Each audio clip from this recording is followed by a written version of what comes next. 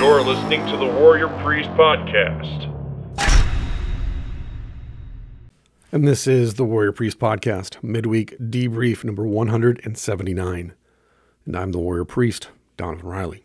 Welcome back to the show, everybody. Thank you, as always, for your time and your attention today. I truly appreciate it. It is December 20th, 2023 as of this recording, which means that as a pastor, I am up to my neck right now in translations and writing prayers and preparing for Christmas.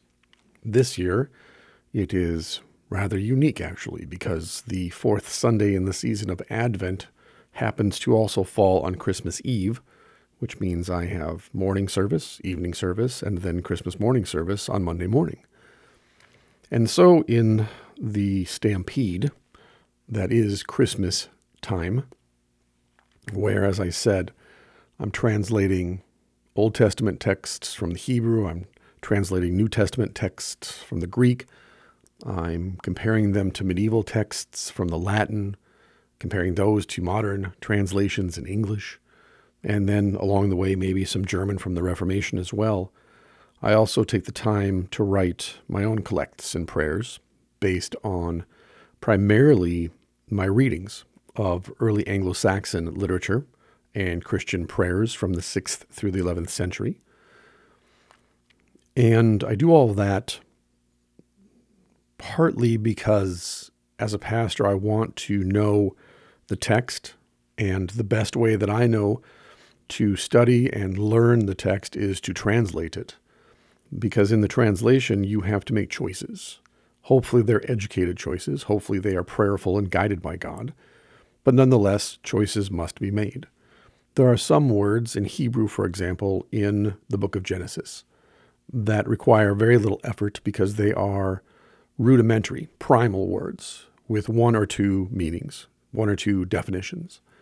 But then you get to the Hebrew prophets and then the New Testament and the Greek, and some words will have 12 to 14 different translation choices depending on syntax and grammar and context.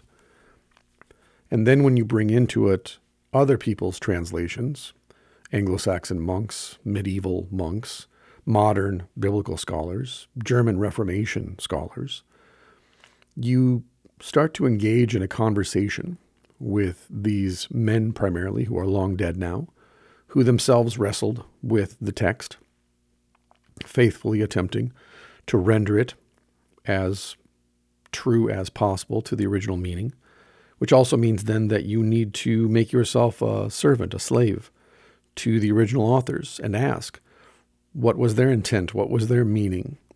How did they intend for these words to be used? Because I think I might have mentioned it in the episodes on myth, but it is always the temptation of the interpreter, the translator, to project backwards onto history, his or her presuppositions in the present. And the danger is that a medieval monk does not share our worldview. He is as far removed from us as a 4th century BC prophet would be removed from him. These are totally different worlds. In some ways, the medieval monk is closer to the Hebrew prophet than we are, because they did actually share an extremely similar worldview and cosmology that we, as postmoderns, have largely rejected. And so it's a dangerous game to play, thinking that translating texts is simple. You just learn the language, you learn how to render the grammar and the syntax in such a way that it's understandable to readers in your context, and that's that. But like I said, that's dangerous because it does great violence to the text. And of course, one of the sins, I think, of postmodernity is that we feel the need to remove the author from the original text and then to interpret the text for ourselves according to our prejudices, our presuppositions. And as a consequence, we clash with our spiritual fathers, with our ancestors, because we're not respecting them and we're not regarding the world in which they lived, the way in which they used language, the way that they interfaced and engaged with the reality. And so all of that is in the background when I'm translating. I don't take it lightly. It's no small thing. It's a very serious activity for me, a discipline. But like I said, it engages me in a conversation with people who I greatly respect, who are unfortunately not here to speak with me. And so for myself, the greatest respect that I can show them is to ask the question, why did you choose this word? And what was your intent when you used this word? And how then can I translate that into the vernacular of my hearers in such a way that I don't bastardize the original text, I don't do violence to the author's intention, but also then the art of translating is to render the language and render the text in such a way that my hearers, their ears can gain traction with the words. There are wooden translations, which drive me nuts.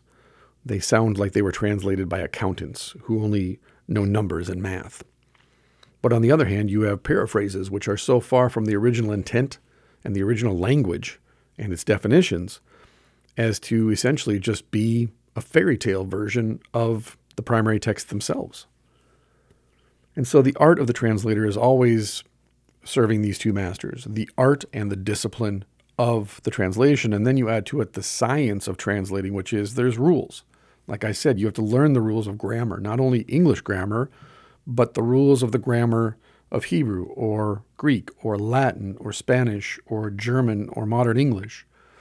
Early Anglo-Saxon is different than Wycliffe's Bible translation that he published in 1383. These are different worlds. They're different. They're similar languages, but they follow somewhat different rules depending on context, depending on region, depending on culture. And so this is one of my passions, and I love language. And for me, language is essentially the same as music. And in the same way then that I would interpret a song musically, I feel the same way about language. So that being said, that long-winded 7-minute introduction to the show, that's where my head is at. I'm kind of stuck in translator mode. I've been chained to my desk for the past 3 days doing this. And so me just talking off the cuff today would be extremely boring for anyone who doesn't care about translating ancient languages or getting to know the authors through their words. So I thought instead what I would do, taking an inspiration actually from a brother of mine, Sam, who also is a Tolkien nerd and also loves medieval texts and loves some of the same authors that I do, he reminded me last night of G.K. Chesterton's Christmas poems. And if you don't know who G.K. Chesterton is, I urge you to look him up. He is an early 20th century Christian apologist, thinker, author. The great thing about Chesterton is even if you're not a Christian or interested in his books, such as Orthodoxy, he wrote wonderful fiction as well. The Man Who Was Thursday is one of my favorite stories, bar none. Top 10, easily. It's a very short story, very easy to read. He wrote the Father Brown mysteries. So if you're into mysteries, those are fantastic too. And then on the other side, like I said, he also wrote about Christianity and faith. He wrote about myth. He wrote about culture, society, morality, marriage, progressivism. You name it, Chesterton addressed it. In fact, he has a book, an epic poem entitled The Ballad of the White Horse about Alfred, which I just discovered yesterday, actually, by accident. I didn't even know it existed. It was written very early in his life, in his career. 1913, I believe, was when it was published. And for modern scholars, it's considered the last epic poem, the last epic British poem. And so I was knee-deep in that last night and couldn't sleep because I was reading it. But if you're interested in epic poetry, especially the old Anglo-Saxon stuff like the Battle of Malden, Beowulf, and so on, I highly recommend you check out The Ballad of the White Horse by G.K. Chesterton. It is available online if you want to check it out, but I advise you buy the hard copy edition of the book because, I don't know, I just like the tactile feel of a book. And if it's used, I actually like the smell of old books. I don't know, there's something enchanting about it for me, something mysterious and exotic. The smell of mildew and the sound of dry pages sliding off of each other and the feel of a hard-bound book. There's something about it. Since I was a kid, I've loved that. So rather than go back on to myths and legends for another episode and talk about addiction for another episode, I thought I'm just going to read to you and maybe comment along the way, maybe not. But I think that one of the things this time of year in particular that creeps up on me is how much I miss being a child at Christmas time. And this is a paradox for myself because, as I've talked about on the show before, Christmas was one of the most violent, drunken times of the year in my childhood. It's when my father and my uncles would drink until they passed out. And there would be yelling and telling of old tales about their father, who was an abusive alcoholic himself. And yet, I remember the cold because we lived in northern Minnesota. I remember the snow and the way it sparkled in the moonlight. And I remember the lights on the houses and the decorations in the front yards. And riding in the back seat of the car, wrapped up in my snowsuit or covered up in a big blanket sandwiched between Christmas presents and hors d'oeuvres that we were taking to my Uncle Mike's house, the bottles of booze and the cases of beer that were in the back with me. There was that moment. There were many moments, but that one in particular, driving around at night in the cold, the snow glittering in the moonlight, the crispness in the air, the cold on the tip of my nose and on my lips, but the warmth of being wrapped up in a snowsuit and snow boots and hat and scarf and mittens, being sandwiched between all those sundries. There were those moments, those pockets of time when the world was magical. And as an adult, we often ignore that, especially those of us who have children of our own. We forget in our jadedness that our children are tuned to what is magical and to what is enchanting. And it is very easy for us as parents, as jaded adults, busy getting ready for Christmas, running around, buying last-minute items, planning trips, so on and so forth, getting ready to go to church. We forget that we are the heralds of that magic, of that enchantment. We are their guides into that realm. And so we can just as easily open the door to that for them as we can slam it in their face. And I think it's important then that at this time of year in particular, we as adults do a sobriety check. Just take a step back and take a look at whether we closed the door and locked it or not during the year. And if we have, reopen it. And if we haven't, make sure the door jamb is stuck in place so that it can't close on us again. Because as I've talked about, that door, that enchantment, that stickiness that clings to the birth of Jesus at this time of year, even if you're a cultural Christian or not a Christian at all, there's a stickiness to the moment that persists no matter how much we work to get rid of it. You think about 2020 when state and federal governors were saying, stay at home for Christmas, don't go out, don't hold church services, don't celebrate Christmas. And people did. Even people that were in favor of the lockdowns and in favor of sheltering in place. There's something about Christmas for them that even if they can't name it, there's something that pulls them out and compels them to gather with others and to celebrate this time. For Christians, it's obvious. For those who are not, maybe it's not so obvious. But there's a stickiness to the moment. And that's magic. That's the enchantment. That's reality. And no matter how hard we try to shake it off, it sticks. And so I thought today, let's just read poetry. Let's read Christmas poems by Chesterton, who is in some ways a bridge between the ancient and the modern, because he, like Tolkien, despised modernity and progressive ideologies. And therefore, he did as much as humanly possible, as much as was within his power, to preserve the pre-modern, to preserve the medieval and the early medieval, to preserve the ancient, because he recognized in them is a bridge to what was and what is. And once we lose our grasp on what was, we become lesser for it in the present tense, as I wrote about and posted on social media this morning. Which, by the way, if you want to read my prayers and my poems, if you want to read my meditations on everything from myth to faith to society to history to whatever, go and follow me on Instagram. That's where I'm at. You can follow me on my personal page, Warrior Priest Donovan Riley. You can follow me at my kind of author page, Reverend Donovan Riley. And then I got my podcast page, Warrior Priest Gym and Podcast.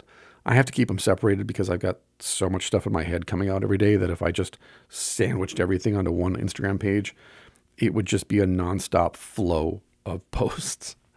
I'm kind of a hyperactive that way. So this first poem, Aletheia, Aleteia, Aletheia, is a poem by Chesterton, like I said, for Christmas. And let's just read it. What the hell?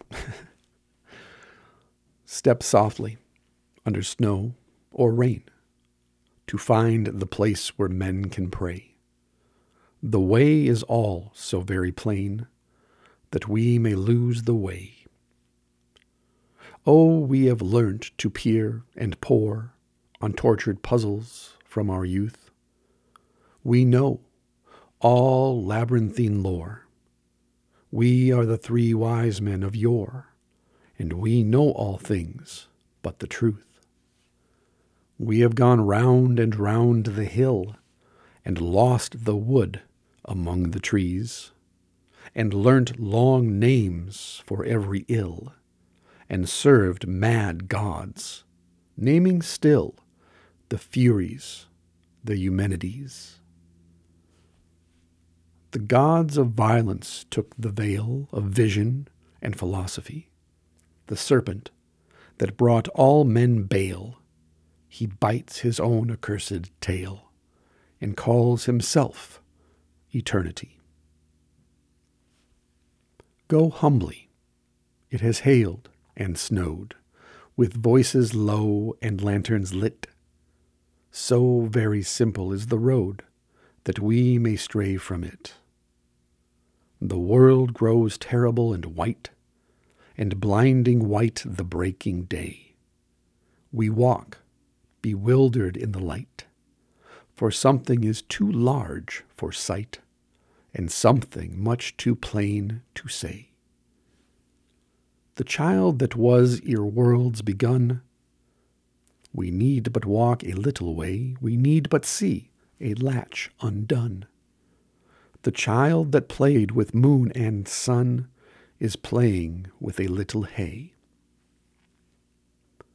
The house from which the heavens are fed, the old strange house that is our own, where trick of words are never said, and mercy is as plain as bread, and honor is as hard as stone.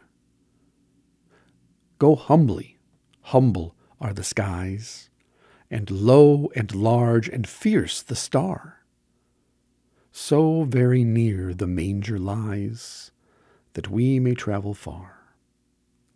Hark!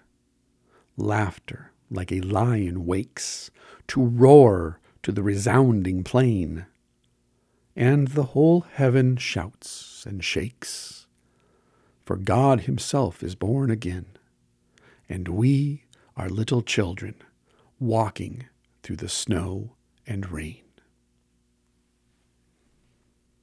And that is Aletheia by G.K. Chesterton.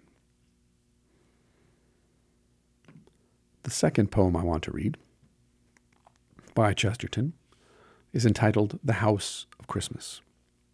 All of these poems are available. They're published together in a book. You can find it on Amazon. But this is The House of Christmas, G.K. Chesterton. There fared a mother, driven forth, out of an inn to roam. In the place where she was homeless, all men are at home. the crazy stable, close at hand, with shaking timber and shifting sand, grew a stronger thing to abide and stand than the square stones of Rome. For men are homesick in their homes, and strangers under the sun, and they lay their heads in a foreign land whenever the day is done.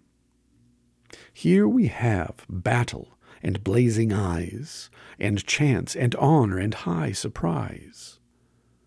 But our homes are under miraculous skies, where the Yule tale was begun. A child in a foul stable, where the beasts feed and foam, only where he was homeless are you and I at home.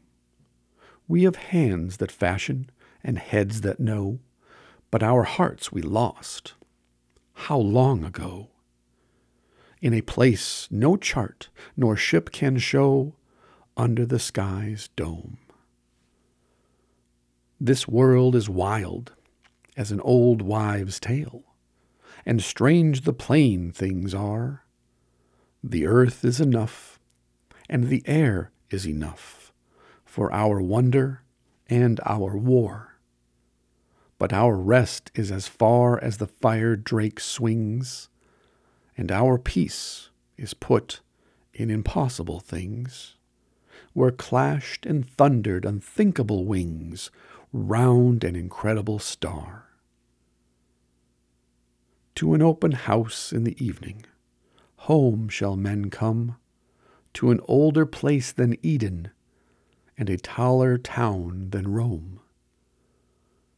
To the end of the way of the wandering star, to the things that cannot be and that are, to the place where God was homeless, and all men are at home. And that is The House of Christmas by G.K. Chesterton. And finally, A Christmas Carol by G.K. Chesterton. The Christ child lay on Mary's lap. His hair was like a light. Oh, weary, weary were the world, but here is all aright. The Christ child lay on Mary's breast. His hair was like a star. Oh, stern and cunning are the kings, but here the true hearts are. The Christ child lay on Mary's heart. His hair was like a fire. Oh, weary, weary is the world, but here the world's desire. The Christ child stood on Mary's knee. His hair was like a crown. And all the flowers looked up at him, and all the stars looked down.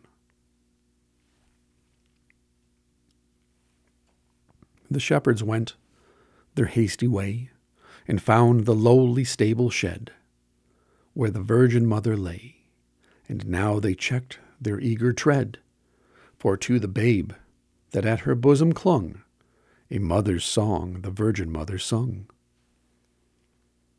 They told her how a glorious light, streaming from a heavenly throng, around them shone, suspending night, while sweeter than a mother's song, blessed angels heralded the Saviour's birth.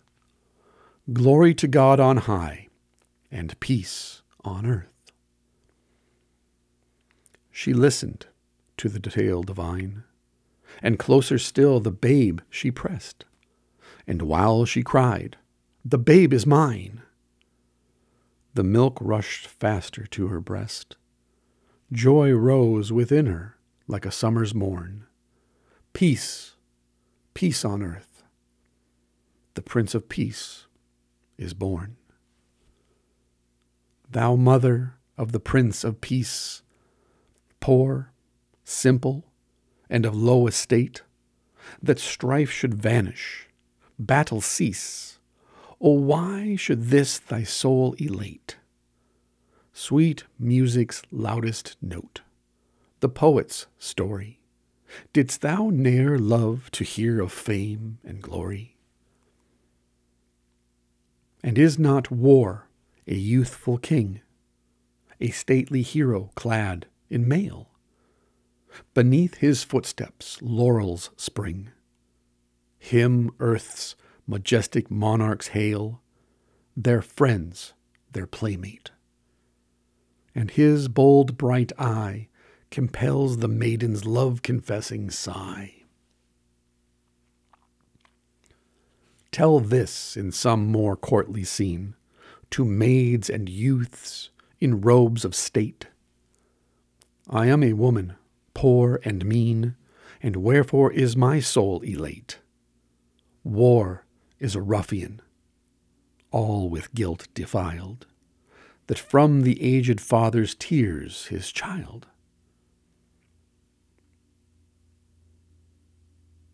A murderous fiend, by fiends adored, he kills the sire and starves the son. The husband kills, and from her board steals all his widow's toil had won. Plunders God's world of beauty, rends away all safety from the night, all comfort from the day. Then wisely is my soul elate, that strife should vanish, battle cease. I am poor and of low estate, the mother of the Prince of Peace. Joy rises in me like a summer's morn. Peace, peace on earth, the Prince of Peace is born. And that is A Christmas Carol by Gilbert Keith Chesterton.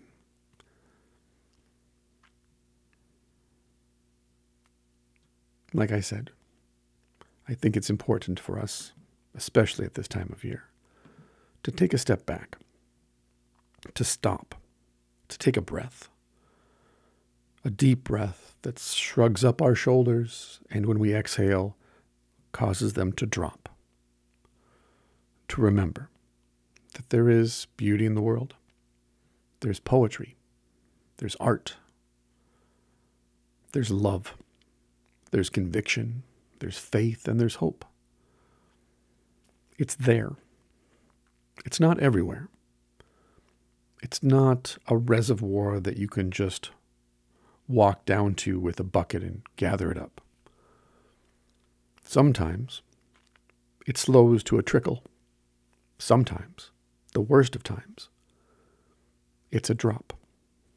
Just one drop at a time. But it's always there. Because in spite of all that we do to embrace the darkness, to treat the serpent as if he is eternal, immortal, and wise, and all-knowing, as much as we are homesick in our own homes, as much as we wage war rather than sow for peace, God is always there. The child in the foul stable is always there. The story that is ancient, so ancient that it was spoken before the worlds were created, before the universe was spun out. The story was still there. And that story became flesh and blood and was born of the Virgin, whose name was Mary, Miriam, who lay on her lap, his throne, who fed at her breasts, who grew up before her eyes, who came to seek and save the lost sheep, who laid down his own life and shed his own blood, so that his creation, which would not receive him, might be saved from the darkness. And so in that darkness, no matter how dark it may seem, no matter how oppressive it may become, no matter how afraid or how distressed or despairing we may become in that darkness, he is the light that scatters the darkness. And so in him, in that story, is the light and the life of all men and women, all children and adults, every person of every race, every culture, every creed. He is the light that shatters the darkness, that scatters fear and anxiety and despair. And so this time of year, there is hope, because there is still love and there's still beauty. And that love and that beauty and that life that we breathe in and exhale, it all comes from the same source. It all comes as a result of the same story being told for millennia. The same story that we tell today, the same story that we will tell tomorrow into eternity. It is the story of the story. It is the greatest story ever told. It is the story that eclipses all other stories. It is the story of hope and freedom and life in abundance. And I pray that my hope is that by reading these poems to you today, and hopefully doing an adequate job of reading them, that they remind you, if you've forgotten, that there is a home for you where this story is told. And the door is always open. And it is a home full of enchantment and magic. It is full of stories of hope and triumph. It is a home that is full of brightness and light and cheer and celebration and struggle and worry and prayer. But there are so many people in the house, so many to help you pray, so many to help you get back up, so many that will share the burden with you. So don't forget the story. Don't stop telling the story. There are so many who are still in the darkness, who have no hope. And we who walk in the light, who have seen the great light, it is for us to say, the door is open. All are welcome in this house. And if you don't know the way, we're more than happy to walk with you, hold your hand, carry you if need be, to show you there is something worth living for. There is something worth hoping in. And it begins with this story. So that's all I got today. I'm going to keep it short. So I hope this was helpful. I hope this inspires you. I hope this gives you hope. Because again, regardless of anything else, we always have Christmas. Merry Christmas, everybody. God bless you.